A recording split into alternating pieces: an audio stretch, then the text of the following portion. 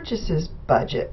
If we were a manufacturer, it would be called the production budget because we would be making the product as opposed to purchasing it. But the idea is very similar. And so we'll just look at the merchandise purchases budget. So we are the same company, Zimmer Corporation. We still sell one product, but now the purchase price is $10 as opposed to the selling price.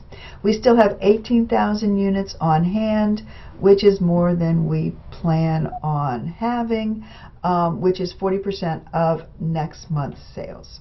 And our sales are still the same.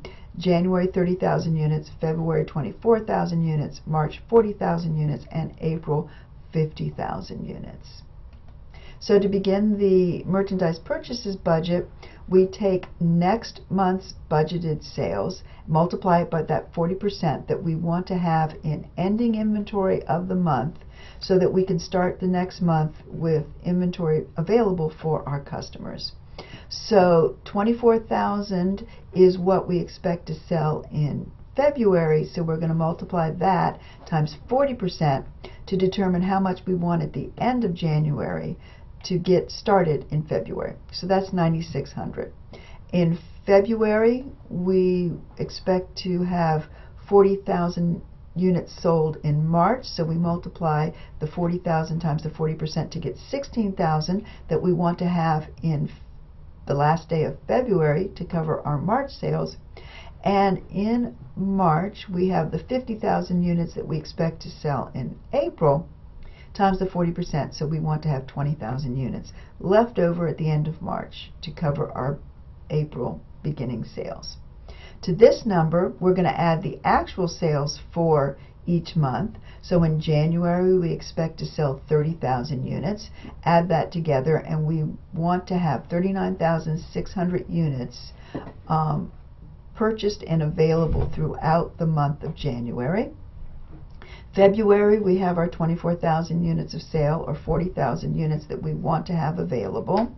In March, we have 40,000 units that we're going to sell this month, and that gives us 60,000 units that we will have to have available for our customers. But remember, we've got leftover units from last month, so we're going to subtract that. Remember from our balance sheet and the information you've been given that we had 18,000 units at the end of the year. We'll subtract that from the 39,600, which means we want to purchase 21,600 units to cover January sales and the beginning of February. For February, we have 9,600 units on hand. That's our estimate that we made in January. You can see how they're color-coded, how that flows. Subtract that from the 40,000 and we'll have 30,400 units that we need to purchase. And in March, we will subtract the 16,000 that will be left over from the February purchases, and that means we need to purchase 44,000 in March for a total of 96,000 for the whole quarter. That's the number of units.